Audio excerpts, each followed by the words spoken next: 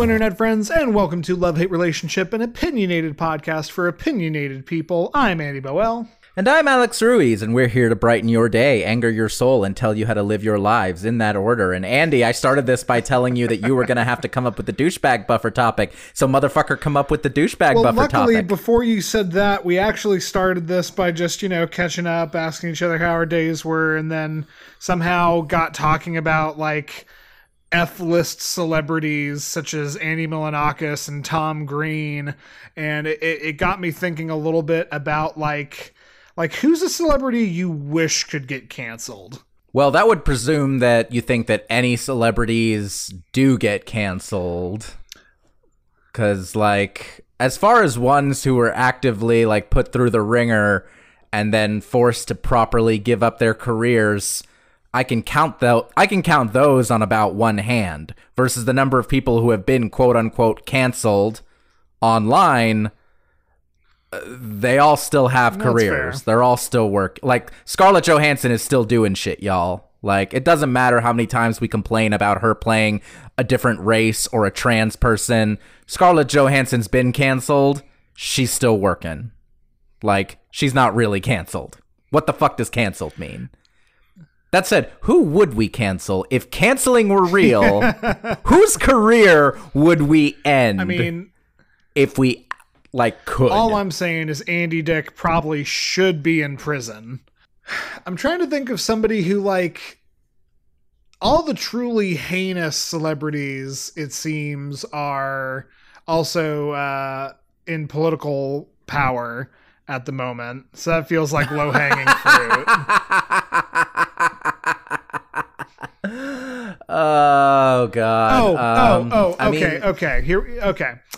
On this very show, I once railed against Johnny Depp for what, at the time, seemed very clear-cut that he was being domestic abusive towards Amber Heard. And since then, for a long time, and in fact, we've never just quite gotten around to issuing some sort of formal comment on that. I think because the actual civil suit is happening as we speak, but it has now become blatantly clear that not only did Johnny Depp never actually do anything to Amber Heard, but Amber Heard is a abusive piece of crap who, speaking of canceling, at the very least, was removed from the Aquaman franchise and has gotten, kind of a little bit canceled, but she's still an incredibly attractive white woman in Hollywood, so her star will probably never really go out. So I would cancel fully Amber Heard. I mean, I'm certainly not upset about that. Now, that does bring up the question, Andrew.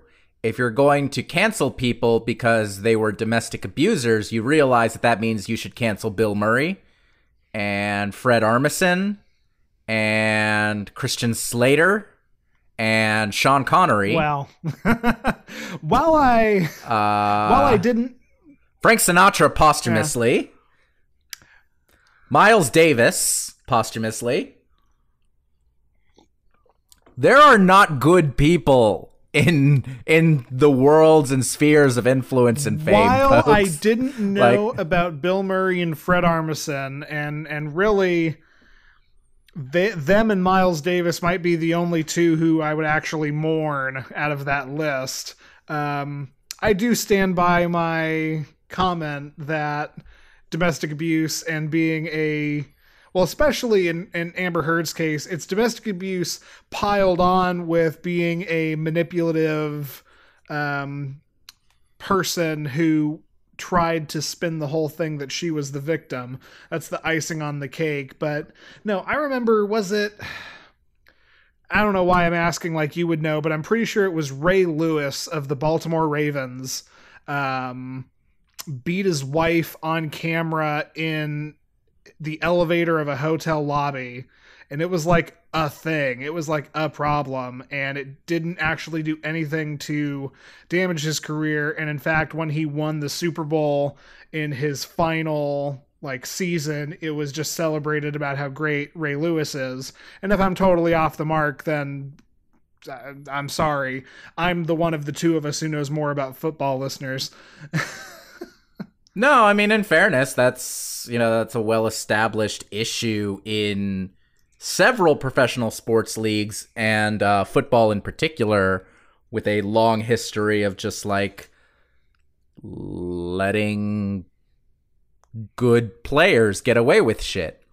And that starts in like elementary school. Yeah. When you've got your good ass football players who you let get away with shit. Because at the very least, like, if you're a regular person and God, this is turning into a cheery one.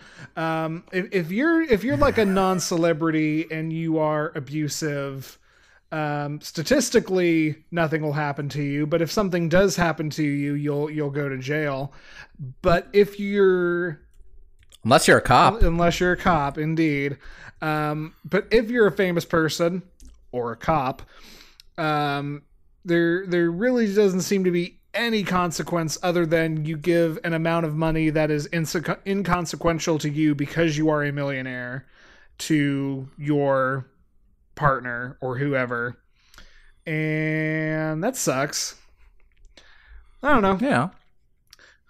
I mean, Floyd Mayweather, I just Googled this, has a net worth of at least $560 million. Some investment bloggers actually put it closer to between $700 million and $1 billion.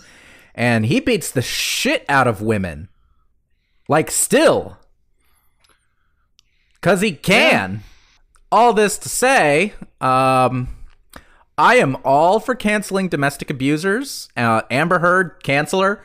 I am all for canceling everyone else that we just listed. I have been on record several times on this podcast as far as like, you make your own decisions about the art that you choose to consume. So while I will eternally criticize Bill Murray, I can find ways to appreciate certain art that he does or is involved in. Fuck Floyd Mayweather. I don't really give a shit about him. And I wouldn't even if he wasn't a domestic abuser, but the fact that he's a domestic abuser that's worth over $500 million sits poorly in my craw. And cancel culture isn't real, you guys. Like, seriously, look at everything it took just to get Bill Cosby in prison. Harvey Weinstein is still rich as fuck. Like, cancel culture isn't real. Anyone telling you that it's real lives too much of their life on the internet. Alex, these people are almost all still working. Did you see that Roger Stone is out of prison? I'm sorry, I blacked out with rage. Could you say that again? Roger Stone has been taken out of prison and put in house arrest, which, for those of you paying attention, is a mansion because of COVID. So, speaking of... Like, it's... Cancel culture's not a thing. Cancel culture's not a thing.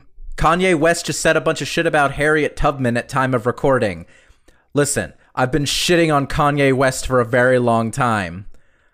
When I found out that he shat on Harriet Tubman, I was like, is this what will finally get me to stop listening to Power? Is this what it will take for my beautiful dark twisted fantasy to get off of my Spotify? I haven't tested the waters yet, but maybe.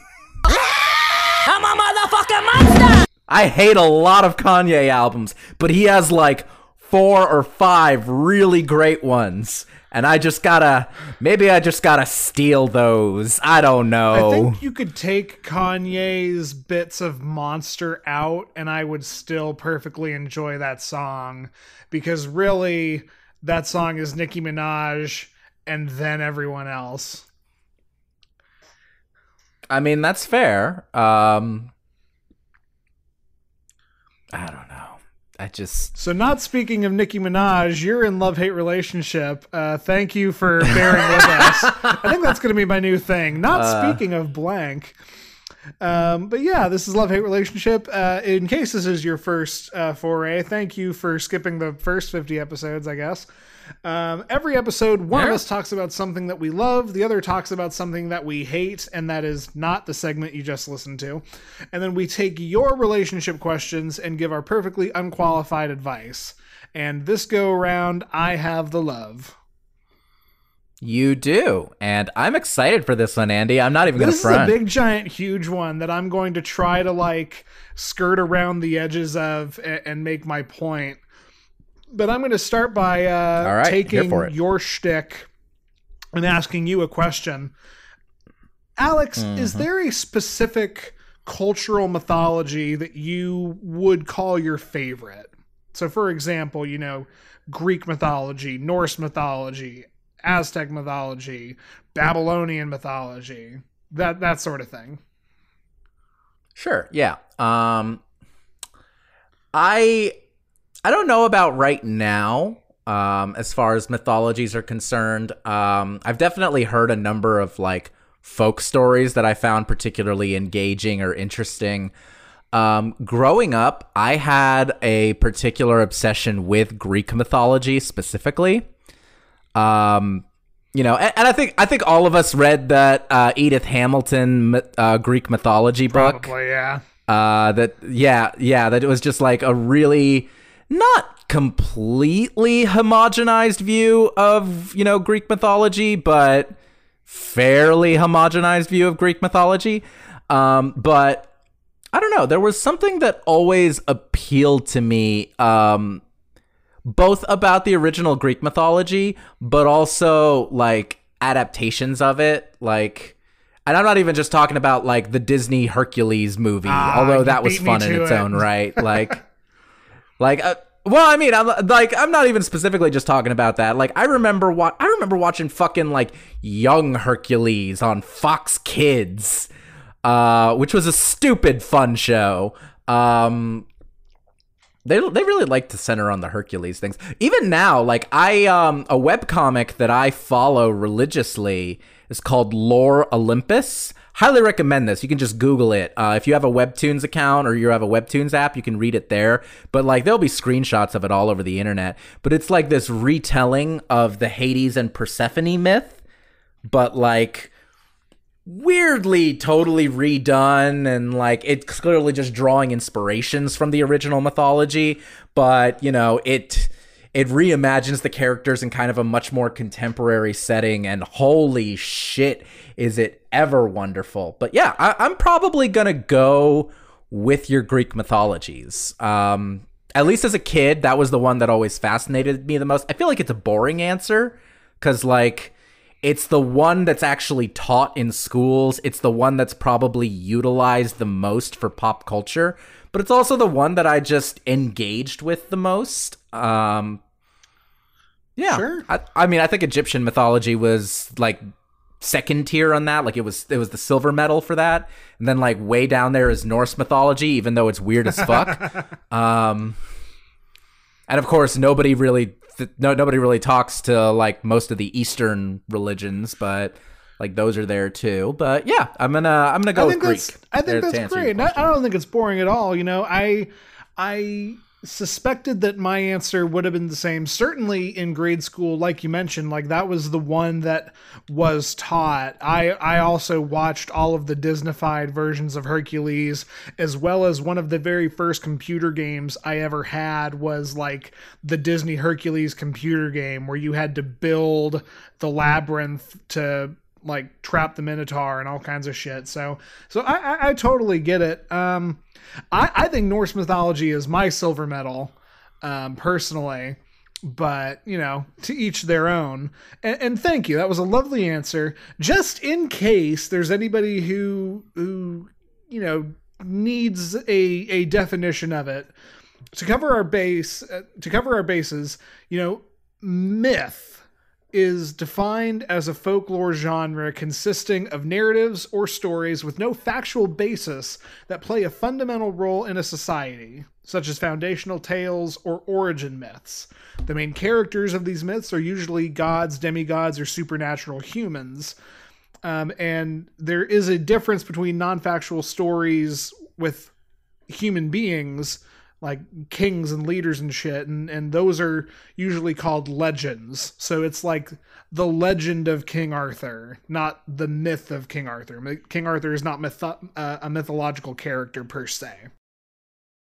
Sure. And really, I just said it, ever since grade school, I feel like more than the average person, fascinated with myth. That probably has more to do with me leaning into English than math or science, as a kid.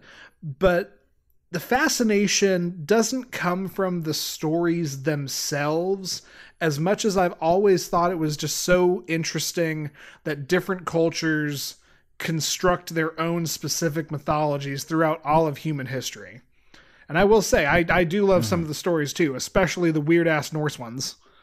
Thor and Loki have camped out for the night in a most peculiar house. And it's not until morning they realize that they were in a giant's mitten. Sure. No, that makes total sense. I think I'm remembering, so I'm very specifically recalling a world history class I took in high school with an absolutely marvelous teacher. Like, I had a surprisingly great world history teacher my freshman year of high school. And I remember covering some early world cultures very early on. I remember this because this was the year of the 4 hurricanes in Florida. So we had like a month off of school. And this was the teacher who was like, okay, you have a month off of school. I'm going to assign you an ungodly amount of homework so that you don't fall behind. But it stuck with me. Sure, I was mad about it at the time, but also I learned a lot. And I'm thinking very specifically about what little is known of certain early world myths or religions. And I remember thinking about this and just damn, okay, we know very little, but we know, for instance, Zoroastrianism, which is the first organized religion that we have any documentation of. They were a monotheistic religion, and also they basically just had a hell. There wasn't really a heaven, there wasn't really a purgatory. It was basically just you die and you're miserable for all of eternity. And I remember reading that, just being damn, that. And I might have it wrong. It might not be Zoroastrianism. I apologize to any Zoroastrians who are out there. You are out there, because that was the religion Freddie Mercury was raised in. But yeah, I just remember reading that and just being what does it say about this culture that at death they just have a hell, versus say Judaism, where there isn't really a heaven or a hell at the end of it. You just kind of are after death. It's not really that great. It's not really that bad. I think, and we're going to touch, we're going to expand on this, but without scientific basis, because we've been looking for answers since the first cave tribes huddled together and tried to explain what that big giant thing that was hard to kill was. We've had myths. Human beings have been, an inquisitive, intelligent species, but we didn't have the knowledge to put these things together. And so you look all over the world, and that's where you get stuff of where does the sun go at night? Oh, well, somebody in the sky literally drags it down every day and then puts it back up. And why does he do it? I don't know, but put out a bowl of fruit. Okay, yeah. All these explanations, all these trying to figure out the grand designs of the cosmos, and or even just have a drunken party and talk about all these things. It shows that there's something baked into our DNA that we assign hierarchy to things that we have no proof of. I'm thinking about how in most pantheons there is a head god, your Zeus, your Odin, your creator.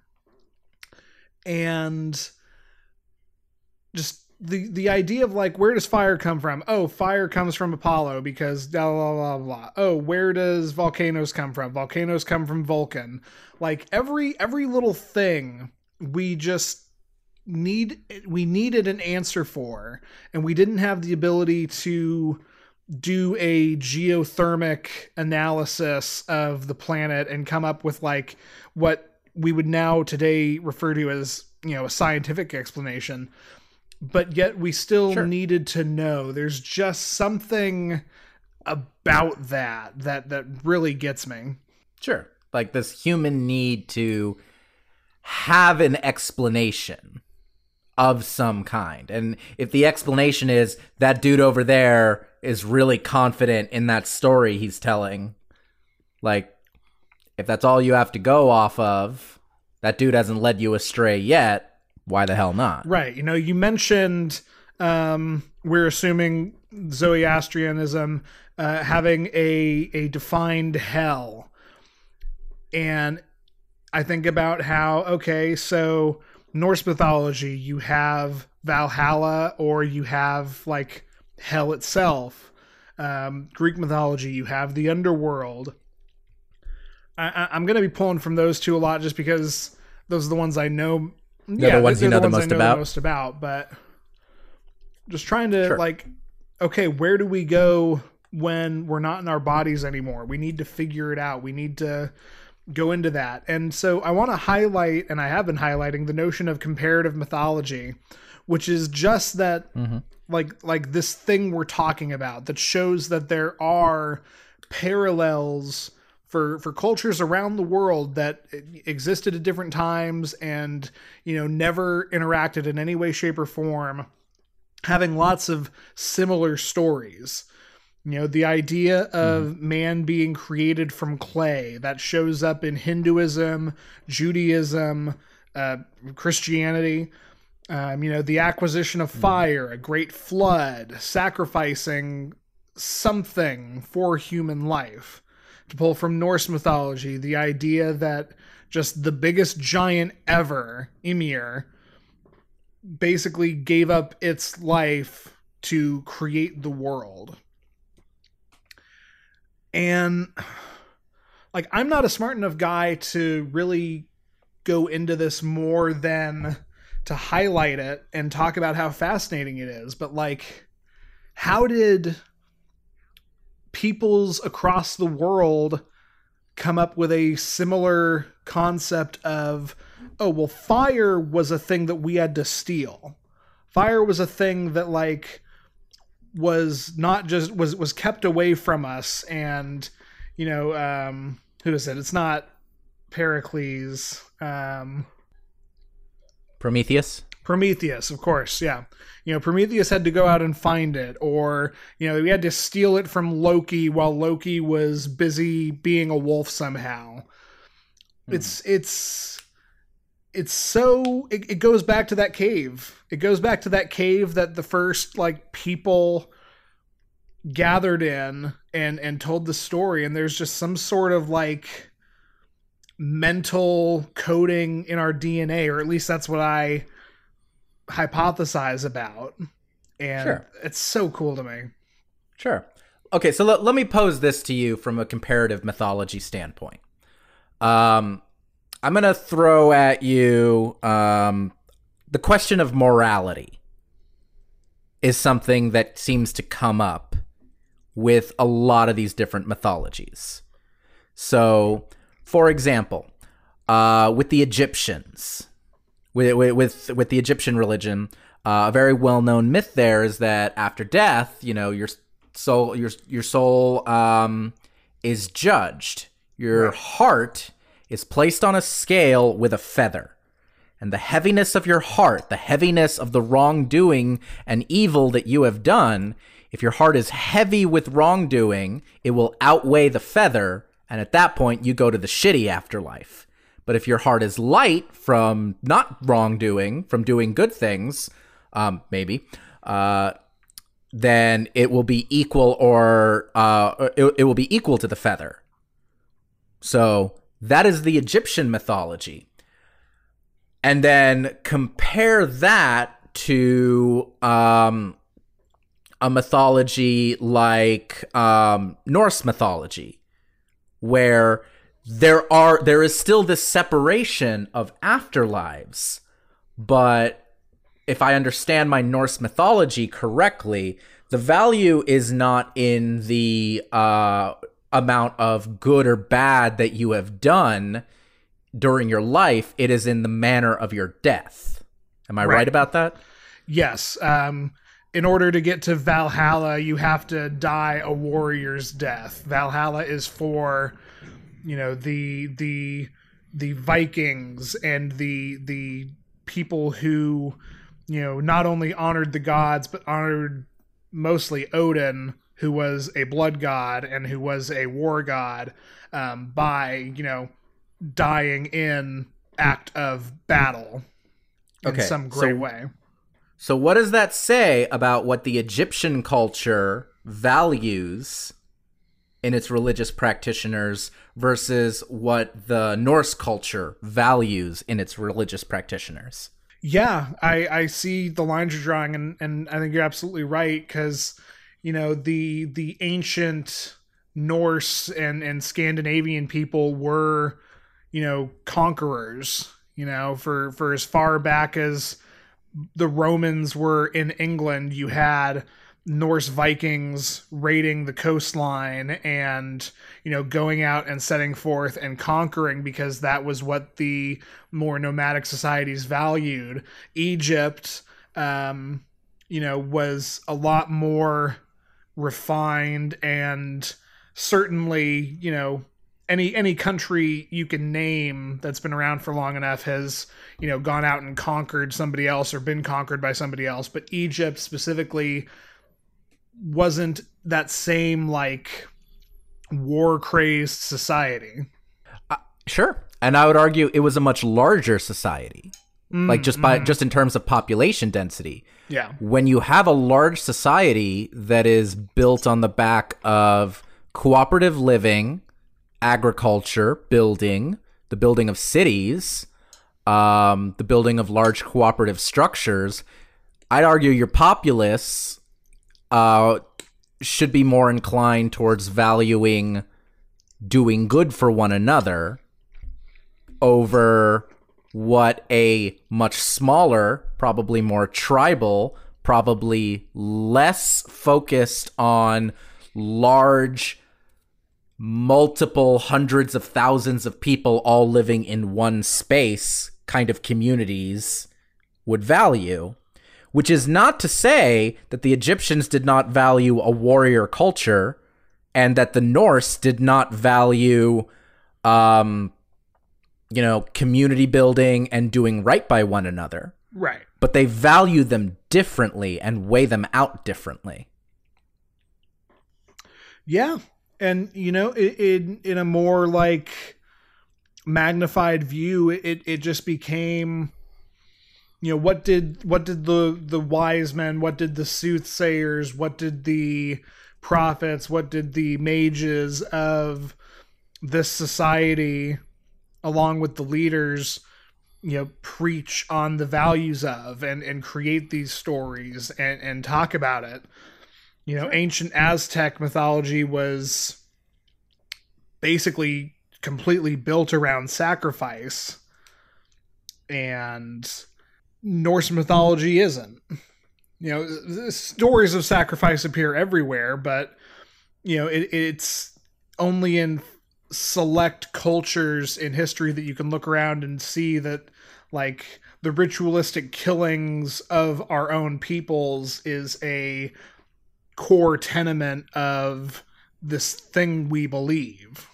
I mean, the Abrahamic religions all practiced animal slaughter. That is ritualistic true. Animal slaughter Yep. at one point in time. Yeah. But even just those, I love comparing the similarities. I love comparing the differences. Even the difference of what kind of blood are we spilling? Are we spilling equal blood? Are we taking this brave warrior and cutting out his heart so that he can go be the bodyguard of, our gods? Or is it we're going to, sacrifice a white lamb because it signifies the purity of our faith, and we're going to do that. Well, yeah. And plus, the lamb you were going to eat, you're eating less because you're sacrificing it to whatever beings you are worshiping. Yeah. Yeah.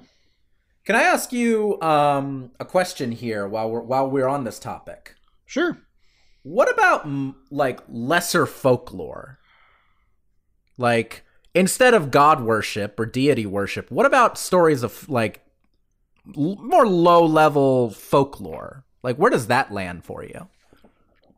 So I think about trying to determine the difference between fable and mythology. Mm-hmm. And I don't know if there really is one, and that speaks to your point. Like, if we can agree that the basis of mythology is explanation, then fables and parables and stories that have a very concrete lesson in mind, even if it comes up as a abstract one, fall under the same category, I think. Okay, let me ask you this. Have you ever heard of La Llorona? Yes. Okay. La Llorona scared the shit out of me as a small child. Sure. Heaven could not take her. She was damned for all time to wander the earth. Sure. My parents were never like La Llorona people. Like they were never like, oh, if you don't behave, La Llorona is gonna come for you. For those of you who don't know, La Llorona is a Latin American folktale. The long and short of it is it's about a woman who kind of goes mad, drowns her children, and then supernaturally wanders the earth weeping constantly. La Llorona means the crying woman. She weeps and she takes away bad children, like children who misbehave. She snatches them away out of their beds. And there are certain shitty parents who will use this as a way to try and scare their children into behaving.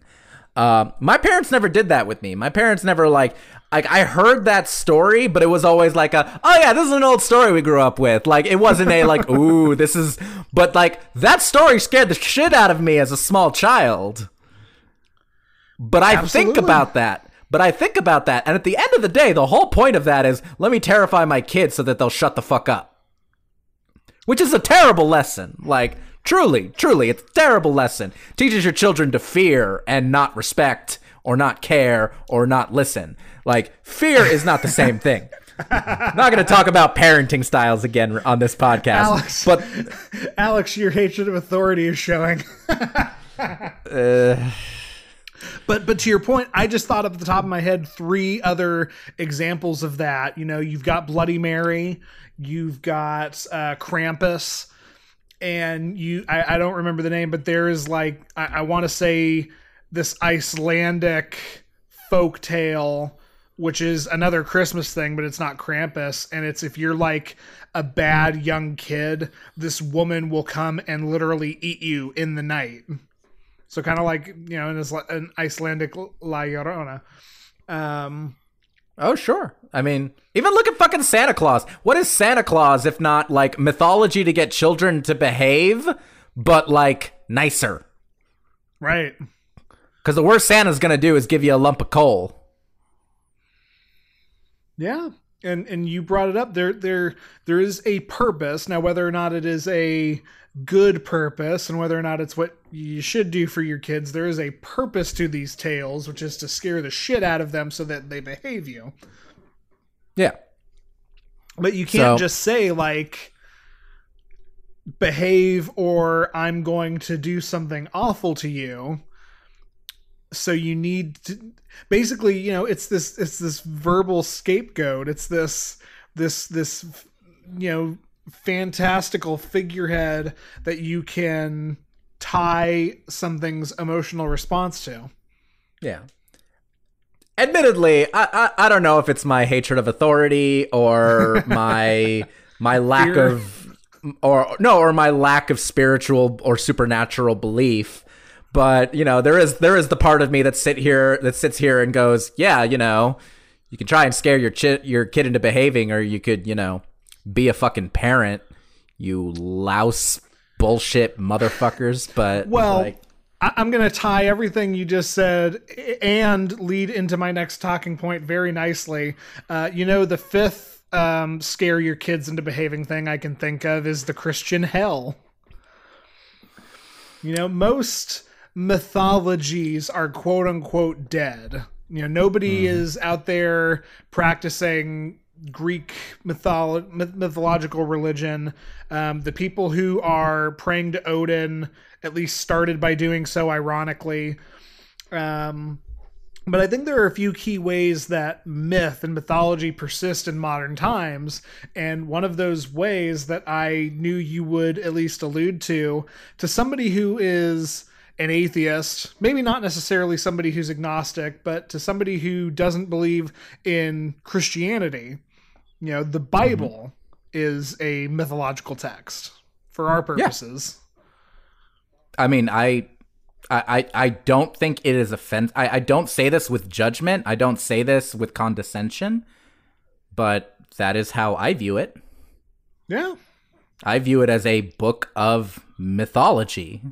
Like, it is supposedly, a series of supernatural stories. It contains, dictums that are supposedly given to humanity through a supernatural deity. As a person who does not believe in those things anymore, I view it as a book of mythology. Yeah, so that and I really don't want to put my foot in my mouth and talk about. Well, no, because where I'm going is I don't want to incorrectly speak about Hinduism, but sure. Hinduism is still a remarkably prevalent religion in the world. What I'm unsure about is if there is supposed to be a delineation between the ancient Hindu gods, Ganesh and Kali and Shiva, and modern day Hinduism. I straight up don't know if there is a line, and if there is, where it is. So I don't want to talk about that too much, but Hinduism, Shintoism, people are out there praying to Thor.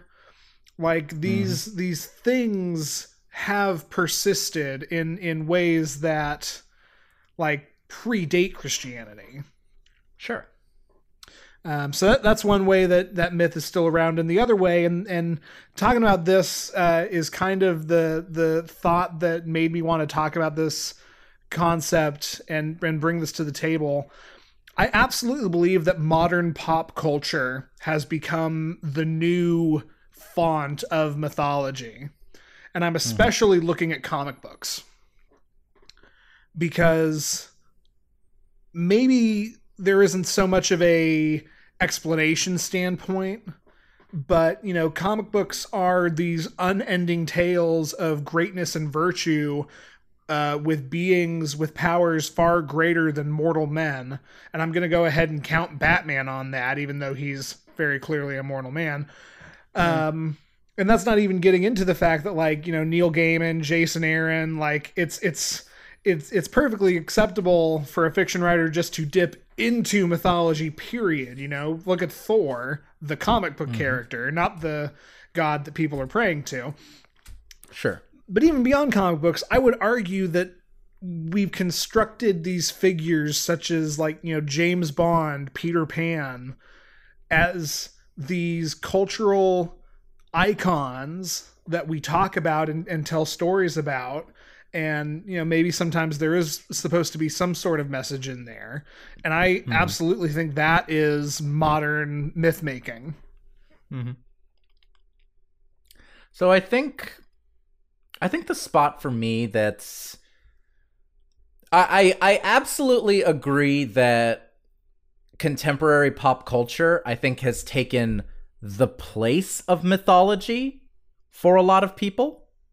I don't necessarily know if I consider it modern mythology, because I feel like most I think it comes down to the philosophical question of whether or not you have to believe in a myth for it to be meaningful, or if a myth is made more meaningful by believing in it. You know, I can read a Bible, and there are points in a Bible, there are stories in a Bible that I can take meaning from. I can take lessons from. There's a bunch of stuff I won't.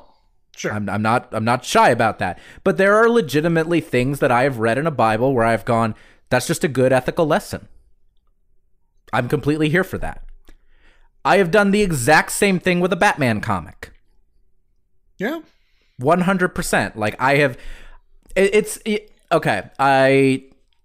I knew I was going to bring this up when you told me that you were going to talk about mythology and specifically going to make this point. But I think very specifically of Christopher Hitchens, the New Atheist writer, who, all caveats, he was a terrible person, awful human being, said awful, misogynistic, offensive, weird shit. I still love a lot of the things he said. Sorry. Problematic favorite. Something that that always stuck with me that he talked about was he said that when he talked about the idea of like a world that has moved past religion, he specifically talked about how he would encounter the argument that without religion, we would have no way to instruct anyone in morality and ethics. And his argument was always, that's blatantly untrue, because every one of those religious texts, if they have any ethical, moral value, should have that value whether you believe in them or not. Case in point, if you've ever taken a lesson from reading a Greek myth, you don't have to believe in the Greek myth in order to take a lesson from it. And B, we still have the writings of philosophers, of great thinkers, of lecturers, and of literature to give us those examples of great ethics. So he was basically arguing you can get a lesson from Charles Dickens as easily as you can get a lesson from Jesus. The logic at the end of the day is the same. I'm not sure if I'm clear on the point, but you tell me that, and I go, yes, given the right circumstances, you could create Dickensian mythology. You know what? You probably could. So go ahead. But no, I say all of this to point out, like, for me, I'm comfortable with saying that pop culture has taken the place of mythology, at least in the way that we view mythology in current culture. The problem with the way that we view mythology in current culture is that not all of us agree about mythology. To a Christian, my calling Christianity and the Bible a myth can sound offensive.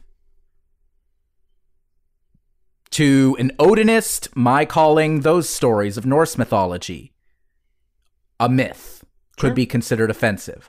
But it's not offensive when I call a Greek myth a myth. At the end of the day, I believe in one less God than everyone else does. Sure. But if it's your God, it's offensive if it's a myth. So that's why I'm a little hesitant. I'm a little sketchy about calling it the new mythology. But I think it has definitely taken the place of that mythology because, I mean, let's be fair. There's a lot of people who subscribe to certain religious doctrines, certain what I would consider mythologies, who read that book and read it very badly and don't understand a lot of what they're reading. So in a way, it has kind of taken the space of our ethical instruction. Whether we intended it to or not is a different conversation. But I think at the very least, those stories have taken the place of mythology if they are not outright the new mythology. Yeah. That was my final point. I hear you, and I want to get onto your topic, but just two things that both occurred to me as we were talking that reinforce my point. Have you heard of Mr. Burns, A Post-Electric Play? No. So really quickly, that's a play that was written in 2012, and the whole premise of the play is it is the Cape Fear episode of The Simpsons recited at 3 different points after an apocalyptic world cataclysm event. The first time is 1 week after. And so you have people who are pretty much as normal as you and I recounting the story of the Simpsons episode to, just chat and make themselves feel better. The second time, it's 7 years after that, and it's grown and become a little like there's a wrongness to it. It becomes a little different. And then the final reading is supposed to be 75 years after the apocalypse. And the Cape Fear episode of The Simpsons has become to the society a true mythological parable, like Sideshow Bob is an evil underworld god figure kind of thing. And I think, it wouldn't be The Simpsons, though it might be The Simpsons, but, it could just as easily be talking about, Captain America versus Iron Man and the two, kings of the gods facing off against each other. I think that humanity will always drum up these figures to be larger than life and to talk about. And then my very final point is Jediism is a fully recognized religion. I know this because on the campus of the University of Central Florida, there is a guy who preaches the Force. I love Star Wars. I have spent more time analyzing Star Wars than anything, and that includes the Bible. And I went to Sunday school, kids. I grew up Catholic. I'm so sorry, Mother. But that just makes me respect religion even less. Andy, God damn it. Well, now that I've gotten you into the proper headspace, let's get into the hate. Oh, motherfucker. Okay, cool. Thank you for that. Jesus Christ. I'm going to try and keep this a little bit on the shorter side, especially because I think this hate kind of has one basic point to it that I'm going to try and get to fairly quickly, but we can talk, especially because I don't actually know how much you know about this particular topic. But as ever, I like to start with a question. So while this topic is going to be a little bit windy, I think we will get somewhere meaningful. My question to you, dear boy, is if you can think of an artist in any format, be they musician, actor, director, comedian, writer, whoever, who you believe is important and foundational to their art form, maybe even is good, but that you personally just plain dislike. Not that you like aren't feel kind of about it. You actively do not like their work, but you can acknowledge that they are foundational and important. Keeping in line with the theme of your subject, I thought pretty hard about this. I hate George Clooney, but I don't know if I consider him foundational. That arrogant, overrated, memo-writing bastard! He's not even an actor! He just does the same cheesy move every time. Do you think he's good? I think he's good, but I still hate him. Okay. Can I ask what? Yeah. Or why? Or no, say more. I'm interrupting you. Well, so, I was chewing on that and I was like, maybe George Clooney. For a long time I had a stick in my ass about Steven Spielberg. I hate the Rolling Stones. Oh, dear. Like, I will turn off the Rolling Stones if I have the option. Interesting. Okay. I was half expecting you to say the Beatles, which is actually exactly the reason I said actively dislike. Because I figured you were probably indifferent towards the Beatles, but I wanted someone you actively did not like, so I was expecting you to say Beatles. I did not expect Rolling Stones. Why do you hate the Rolling Stones, Andy? I can say that they are utterly foundational. Keith Richards is an amazing guitarist.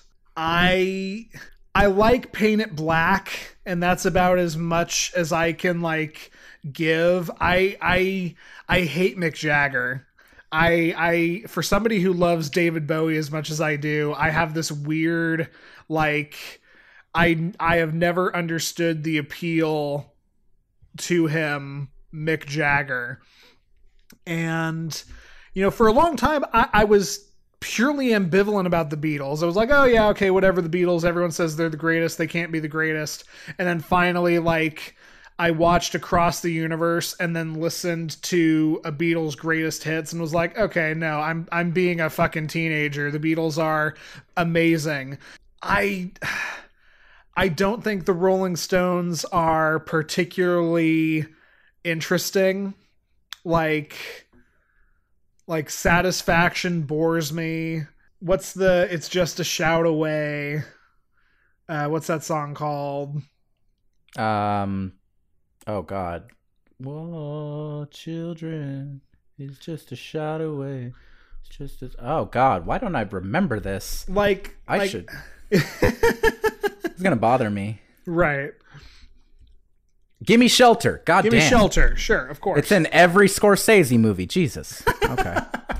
Yeah, I mean, I like Paint It Black, and that's about it. And otherwise, I think the Rolling Stones are completely overrated. Wow. Okay. The only thing is, like, I'm sitting here being like, okay, they were one of the first massive rock bands, and so they were able to use the fact that they came before everyone else to cover up the fact that they are, by comparison, so much less interesting to me than The Who or the Beatles or almost anybody. I will totally admit, of like the British invasion bands, like I love the Beatles more than in the Beatles versus Stones, I always pick Beatles. I like the Who better than the Stones, but I do like the Stones. Sure. And I agree with you. Very important, very influential, fits this perfectly. I appreciate you saying that. I'm not mad at you for disliking them. I will always say the Rolling Stones have always been a band I liked, but I constantly encounter people who are like, the Rolling Stones are the greatest band that has ever been. They are my favorite band of all time. I have listened to everything they have, and I adore them. Like, I have met a number of people. I have been in bands with people who have had that opinion, and I've always been like, cool. I can name you 5 Rolling Stones albums that I love. I'm not you, person. But yeah, so I appreciate that. Thank you. And the fact that it was a music topic, or the fact that it was a music subject, helps me get into this really, really nicely. Sure. So for all of you out there, you have read the title, you know that my hate topic, for which I have a very particular take, on this episode, is Van Halen. So for some basic background, Well, actually, Andy, let me ask you. You don't need to give me any details or anything. How familiar are you with the band Van Halen? I can name probably 5 times as many Van Halen songs I like as Rolling Stone songs. No, I mean, I enjoy Van Halen. I've never thought that they were the greatest. They've never been my favorite, but I certainly will happily, listen to some Van Halen, and that's about where I land on them. Okay. I would 100% listen to the Rolling Stones any day of the week over Van Halen. But fair. For some basic background, formed in 1972 by guitarist Eddie Van Halen and his brother, drummer Alex Van Halen, and later vocalist David Lee Roth and bassist Michael Anthony, Van Halen is one of the best-selling, most popular, and I have no trouble admitting this, most influential hard rock bands in American music history. Their first 2 albums, Van Halen 1 and 2, have been credited as re-establishing the hard rock genre and popularizing metal music for the entire mainstream American audience. If you're at all thinking, like, anyone who's a little bit older than we are, or is just a classic rock fan and thinks back to like the hair metal era, the when metal ruled the world era, MTV, your Motley Crues, your Poisons, your Cinderellas, that Sunset Strip era of hard rock music, a lot of people credit Van Halen with kind of setting the template for that, for really inventing that California kind of poppier, glammier metal sound. And if you turn on classic rock radio anywhere in this country at any time, and you just listen to it for a couple of hours, you are almost guaranteed to hear at least one Van Halen song. Usually one of the mid-'80s staples like Jump, Hot for Teacher, or what is actually my favorite of their songs, a song that I actually do genuinely like, Panama. I think Panama slaps. Panama's a great song. But I hate most of Van Halen's catalog. Do you hate Hot for Teacher? I do not like Hot for Teacher. I think Hot for Teacher is trash. Oh, that's fine. Hot for Teacher is a shit song. Hot for Teacher was an excuse for Alex to just like play around on the toms for a little while, and like David Lee Roth to just yell puns about teachers and his penis. That song sucks shit.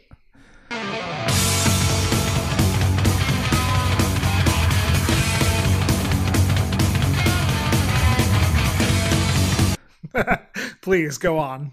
After 1985, the band replaced Roth with established singer-guitarist Sammy Hagar, who had actually had a really like solid career up to that point on his own as a solo artist.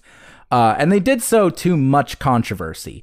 Many fans deride the Hagar years, and some of the additional lineup changes that followed have not really helped. At one point, they had Gary Cherone from Extreme.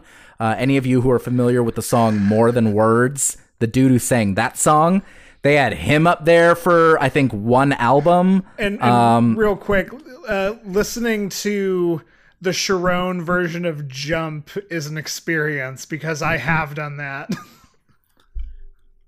Black. You know, and Cherone left, Hagar came back for a while, Roth came back for, I think, a tour or something, or tour or two, you know, and then, like, I think the current lineup actually has Roth, they've replaced Michael Anthony, who is arguably the best background singer in all of rock and roll. Many people have attested to this, and they've replaced him with, I think, Eddie Van Halen's son, Wolfgang. Yes, that sounds right. Yeah. The lineup's not that important beyond just knowing, you know, there were the Roth years and the Hagar years.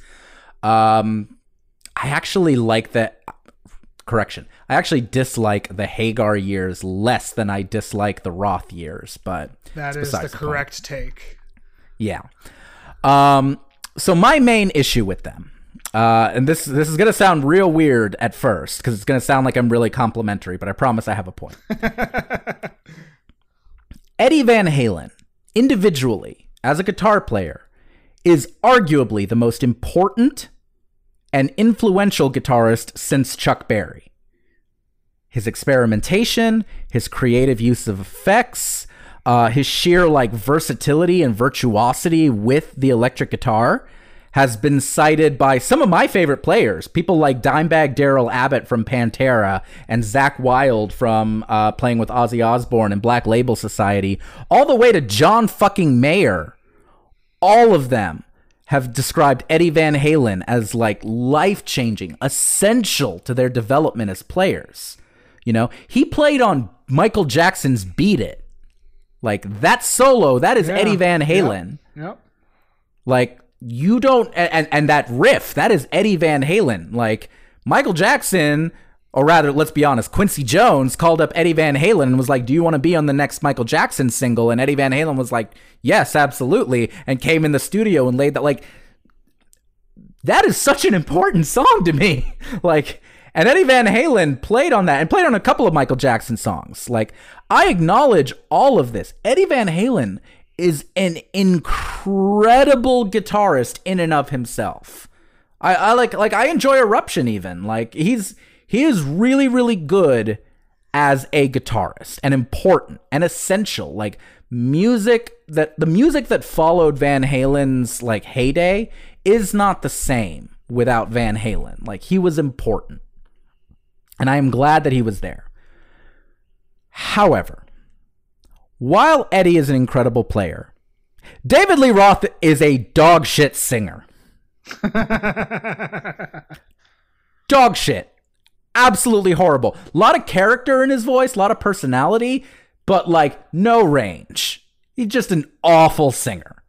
I hear he was a really good like live show performer. Like I've never seen Van Halen in concert. I heard he was really good in concert, but like just a terrible vocalist. And Sammy Hagar, who's actually a really good singer, by the time they got him in, the like arena rock sound that they had been cultivating for like 13 years at that point, like that was so deeply set in and so crappy that like they never really got to utilize how good of a singer he was. Like, what's the best Sammy Hagar Van Halen song right now? Higher? I think Higher's probably the best one. Yeah. Which, like, okay, Higher's not the worst song. I don't necessarily turn Higher off when it's on the radio. Just like I don't necessarily turn off Panama when it's on the radio. But, like, there's not a whole lot else to really speak to there. You know, their songs were always very boring melodically. Their lyrics were terribly uninspired. Their rhythm section is tight. Like Alex Van Halen and Michael Anthony, like they're tight together, but they're pretty uninteresting. They don't tend to do very like. Granted, when Eddie Van Halen is your guitarist, you probably don't want to be too terribly busy. You want to highlight the guitar playing, but like they don't do much that's that interesting. And I have honestly never understood the hype behind Van Halen other than Eddie's guitar playing. I feel like I've been talking for a long time, Andy. I want to let you speak. I appreciate that. I'm sitting here going, how do I backtrack the thing I shat on Rolling Stones for and say it in a complimentary way for Van Halen? Because you're absolutely right. I'm sitting there being like, girl, you really got it now. You got me so I don't know what I'm doing. Girl, you really got me now. You got me so I can't sing at night. To be fair, that it's a cover of a Kinks song. Oh, is it? Shit. Okay. Yeah. Bad example. All right. So if you want to yell at Ray Davies, but that's fucking. What I'm give me something to write on. Exactly. Trying to admit that Van Halen lyrically totally isn't very interesting, and if we're just measuring it by complexity of lyrics, then, pleased to meet you, hope you guess my name, Sympathy for the Devil is much more complex and interesting. But Van Halen just, I think it's the charisma. And again, I'm eating crow on Rolling Stones because that thing that I don't fucking get about Mick Jagger, thousands upon thousands of women and probably equally an amount of men will tell me he's one of the most charismatic sons of bitches who ever strutted across a stage. I think about Spinal Tap, and Spinal Tap made fun of, the hair metal genre as a whole, but in my brain, they were always specifically like Van Halen, only funny. That's interesting. In my heart, the dude, the lead singer of Spinal Tap, was always supposed to be David Lee Roth. Such a fine line between stupid and clever. Yeah, it's just a little turnabout. Interesting. There's just something fucking fun about him. Like Jump is an awesome song that I will absolutely jump around the house for. I showed my hand. Hot for Teachers, probably my favorite song, just because it's so stupid and ridiculous and great. Like I said, they're not my favorite. Van Halen's not a hill I'm gonna die on, but to answer your question, like, they were fun as hell and restarted the arena metal scene. Sure. I mean, like, when I think about what Van Halen offered at a time period when let's be honest, a lot of the market was saturated by Brits. This was Led Zeppelin at the peak of their powers, who, by the way, are who I think of during most of Spinal Tap. And you had American rock bands at that time. Aerosmith was doing a bunch of shit. Boston was doing a bunch of shit. But Van Halen, Van Halen was a theater band that got to play arenas. Like, I've heard that Van Halen's live show was legitimately incredible. I heard that David Lee Roth is one of the most, Eddie Trunk, who is a music journalist that I legitimately respect. Possibly the best journalist of hard rock and heavy metal music alive. He does a lot of shit for VH1. He's got a Sirius XM show. He's great. Read and listen to anything you can with Eddie Trunk if you are at all interested in good takes about hard rock music. He has called David Lee Roth arguably the greatest frontman to ever live. And I always made a point to say there, okay, there is a difference between a great frontman and a great singer. Sure. Robert Plant of Led Zeppelin was both a great frontman and a great singer. Ozzy Osbourne is a great frontman, not always the best singer, although I would always argue a very emotive singer, a very powerful singer, a very interesting singer. Freddie Mercury, I would argue it was a great frontman and a great singer. Yes. Bruce Dickinson, great frontman, great singer. Sure. I'm trying to think of a great singer who's not really a great frontman. I'd say Patrick Stump. Patrick Stump is a great singer, not the best frontman. Sure. Honestly, he's okay. Patrick's like, yo, I got a soul voice. And they're like, wait, how do you have a soul voice? And he's like, yo, watch this. Yeah!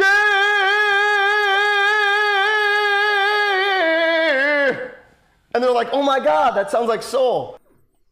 Not that great as a front man. Not that great as a up in your face, incredible Tyler from All American Rejects. Great singer.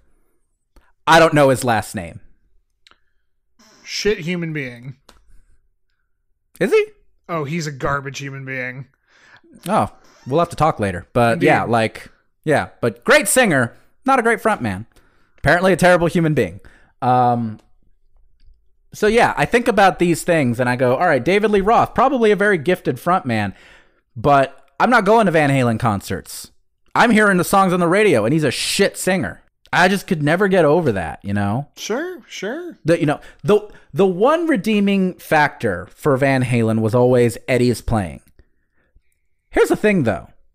Even then, there are better players. Better players definitely took what he established and did a whole lot more with it.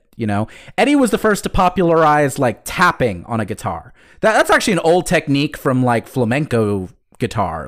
It's been done, but Eddie was the first person to who was really famous, who had a high platform, and who did it with an electric guitar to really great effects. Kirk Hammett from Metallica does it with way more rhythm, way tighter, with a lot more skill. And if you don't believe me, listen to the guitar solo from One. And then fuck yourself. Eddie did this incredible work with overdrive and flanger effects, really, really doing some fascinating stuff. Tom Morello took those same exact pedals, those same tools, and turned his guitar into a fucking DJ's turntable on Rage Against the Machine records. Eddie could play 1,000,000 notes a second. He was super fast and versatile. Steve Vai does that so well and so often. It's actually a meme that people say he has no vibe or groove. He just plays 1,000,000 notes a second.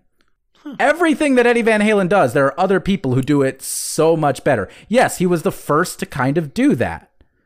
And I sit here, I mentioned Chuck Berry earlier. And I think Chuck Berry was an incredibly important guitar player, but I don't really love his songs. You know, at least not as much as I love the songs of a few of his contemporaries.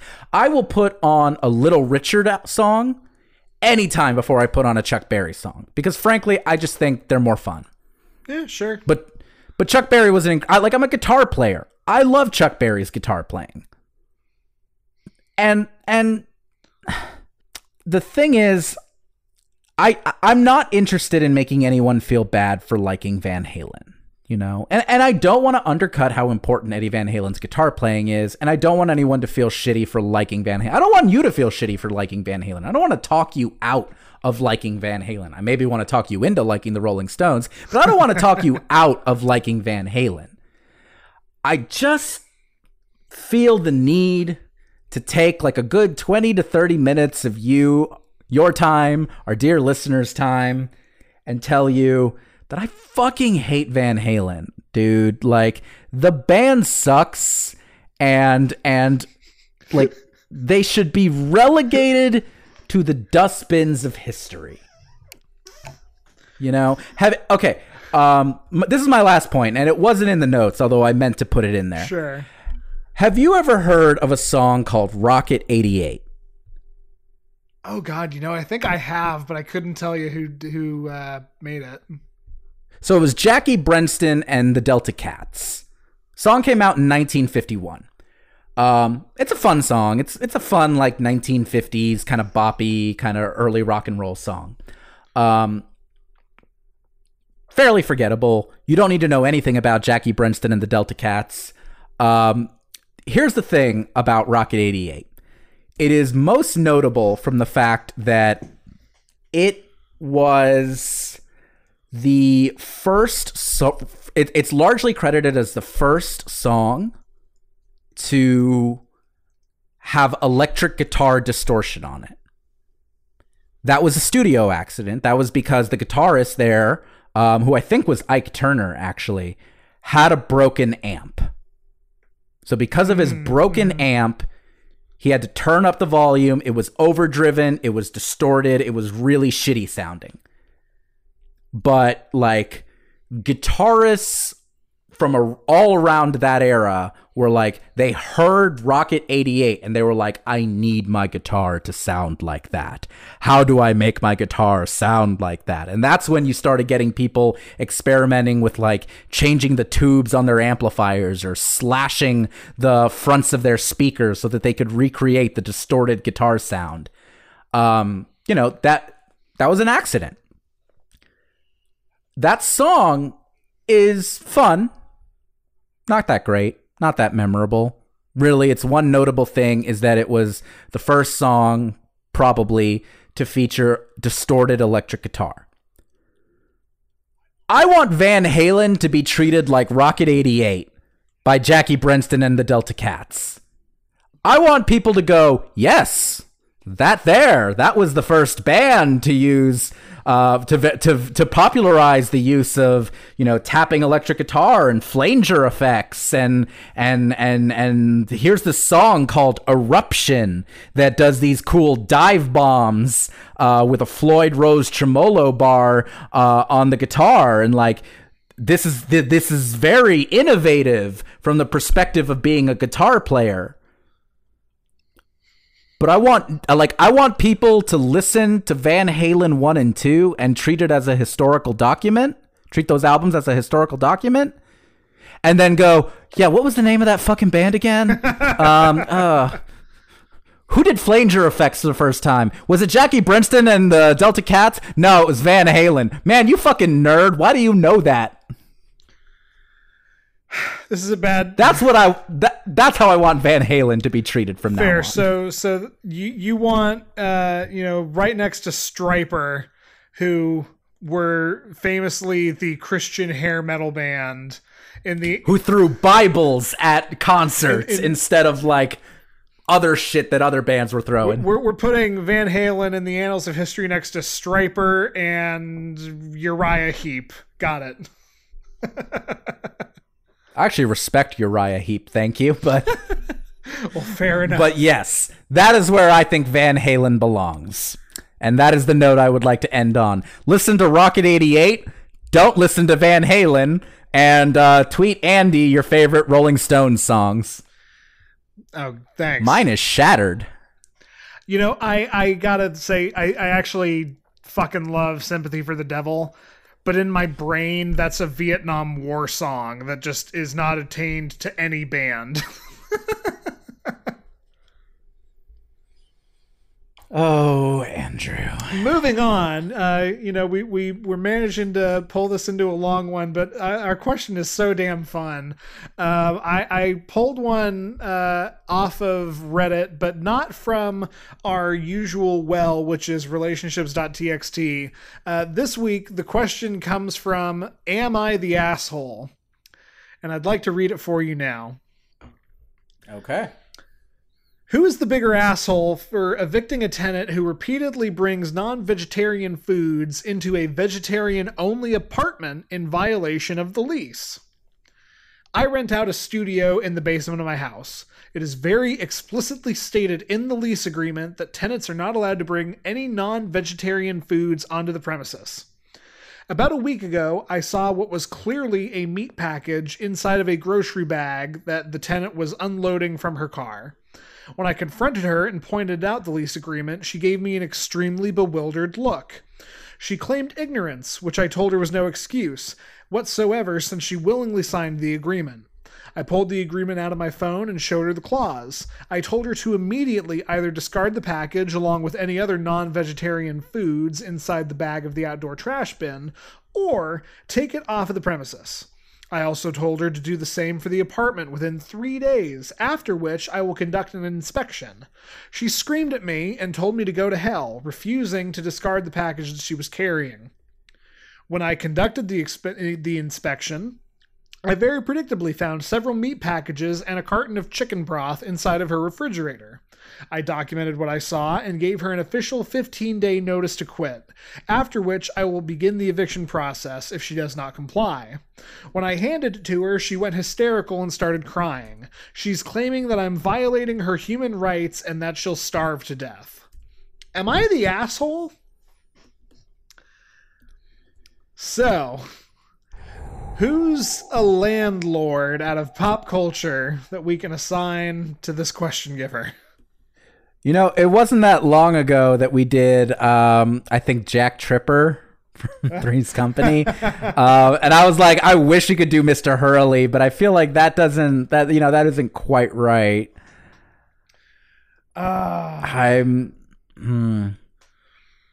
Shitty landlords. God, I deal with landlords on a daily basis. Motherfucker. Yeah, I'm coming up with the same thing. All that's running through my mind is the fact that it turns out Hannibal Buress is a landlord and was like, extremely vocal about how he wanted to make sure his people paid rent, but we're not gonna, name the person Hannibal Buress. Let me see. I literally just Googled famous TV landlords. Melrose Place, Mr. Heckles. You watched a lot of Friends, right? Yeah. Remember the landlord from Friends who was always kind of an asshole? Yeah, Mr. Heckles. I think Mr. Heckles. All right, Mr. Heckles it is. And this works because the people in Friends were also not good and totally would have done this in an episode. Here's the problem. One of you is an asshole and the other of you is an idiot, so... okay, Mr. Heckles, here we go. Should I start since you read the question? Yeah, go ahead. Okay. Mr. Heckles. No, Mr. Heckles, no one is making any noise up here. You're disturbing my oboe practice. You don't play the oboe. I could play the oboe. I'm going to be upfront with you. Yes, you are an asshole. Your tenant is stupid, but you are an asshole. We normally look at these through the lens of like, how do we repair a relationship or how do we deal with a relationship? I'm going to look at this particular question since it's not really asking about repairing the relationship, but it's more you asking for an assessment of your behavior here. Here are the ways in which you are an asshole. First of all, you are a landlord. So you're probably an asshole. Yes. That's not like... It's kind of like... Here's the thing. It's kind of like being a cop. Can you, in theory, maybe be a good one of those things?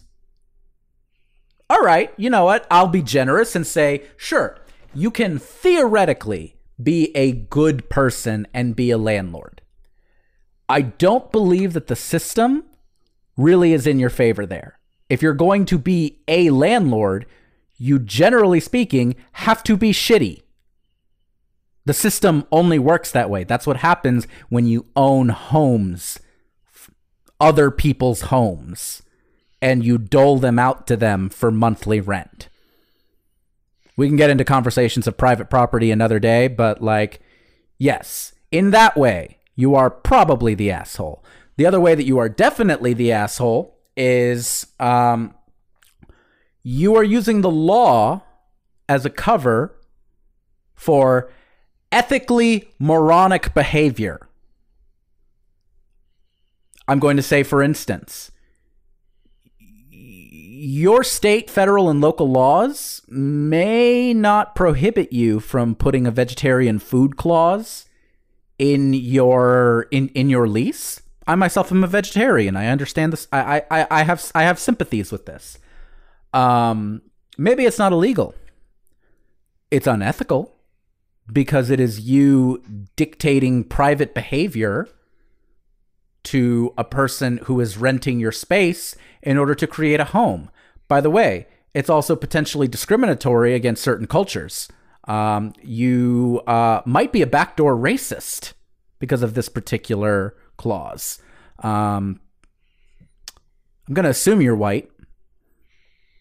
So yeah, you're probably a backdoor racist as well. In that way, you are the asshole.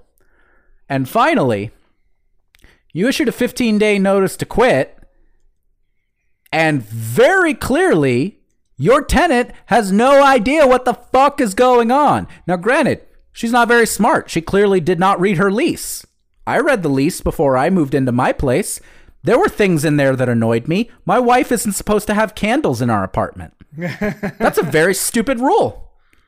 That is a very stupid... I get why it's there, because this is an apartment complex where people sometimes have pets and probably leave those pets unattended, so that's probably a fire hazard. I get it. I understand why you have that rule. It is a stupid rule. But I knew that rule was there because I read the lease.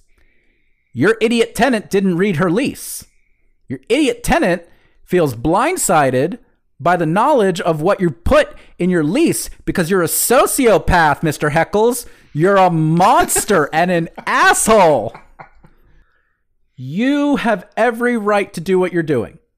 It is legally allowable. There is no legal argument against what you're doing. And frankly, if you're a landlord who takes your tenant to court over this, you're probably going to win. Not because, you have any great ethical standing for what you've put in your lease, but because you're a landlord and they're going to side with you anyway, because you're an authority figure. You're also evicting a person during a pandemic, I'm pretty sure, but, you're an asshole, so you don't care. You're an asshole who is evicting an idiot. Ergo, yes, you are the asshole. Your tenant is not an asshole. They're not very smart, or at the very least, they're not very careful. And they're clearly panicking because they're having their housing taken away from them during a fucking pandemic.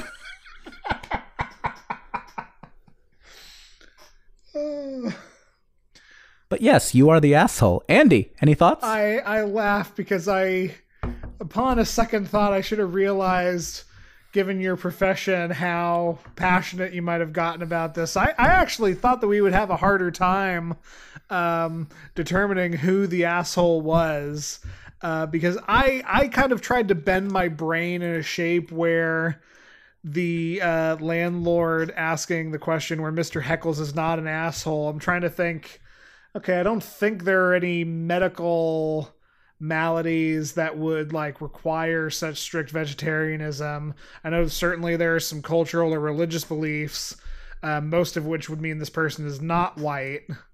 I was totally on the Tennant side until they said go to hell and like blatantly just refused to throw out any of their non-vegetarian food items. But Mr. Heckles is absolutely an asshole for the reasons you've listed. I was trying to figure out how, let's be honest, it would be Chandler. I was trying to think about how Chandler was also an asshole here. I think if nothing else, you make a good point about how the person is panicking. Chandler's panicking.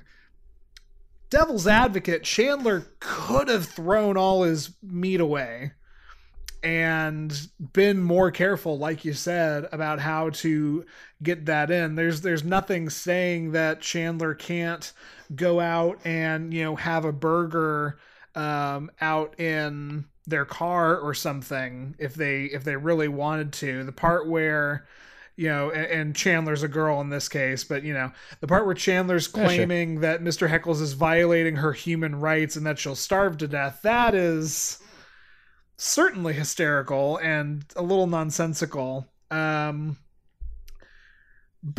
I think I think I agree with you. Mr. Heckles is the asshole. Chandler's just an idiot. Yeah. Like, honestly, what Chandler should do is take all of their meat, put it in like a cooler for the day. Yeah. That like Mr. Heckles was coming to like inspect, and like hide that somewhere, right. Like maybe put it in the trunk of your car with a shit ton of ice and just like hide it for the day, and then just bring it back in and then be a little more like, look, my wife totally has candles in our apartment. You think that when they come to change the air filter, we don't just hide all the candles? You lie to your landlord. This is what you do as this is your responsibility as an American. You lie to your landlord. Just like you don't talk to cops, and just like you don't call cops, and just like I'm trying to think of another like really patriotic, wonderful thing. Just like you punch Nazis. Amen. Those are the 4 tenets of Americanism. You don't call the cops, you stay silent with the cops, you punch Nazis, and you hide shit and hide shit from and lie to your landlord. You do this you do this for shit you shouldn't even need to. So Chandler is not doing her civic duty because she should be lying to you. She should be hiding her meat and then bringing it back in and making it again. And then when you come in and you're like, what is this? What is this meat? Be like, oh, that right there, that's tofurkey. Like, Chandler, these aren't your human rights. You're just not very savvy. And Mr. Heckles, you are an asshole. And if you want to find out if you're an asshole, maybe that's what we need to do to get people to start writing in again. If you want to find out you're an asshole, or if you happen to have a relationship question in any way, shape, or form, feel free to send those into lovehaterelationshipodcast@gmail.com, where we promise we'll read them. Yeah, absolutely. You can subscribe to us on Apple Podcasts, Google Podcasts, Stitcher, Spotify, YouTube, or even TuneIn Radio. Hey, Mom. Sorry I said asshole so many times. I love you. We would also love it, absolutely adore it. Like, we would be fetching right there if you reviewed us on any or all of those. And you can tweet us at LHRPod, that's LHRPOD, with your questions, and follow us there to keep up with new episodes. That's right. I mentioned George Clooney.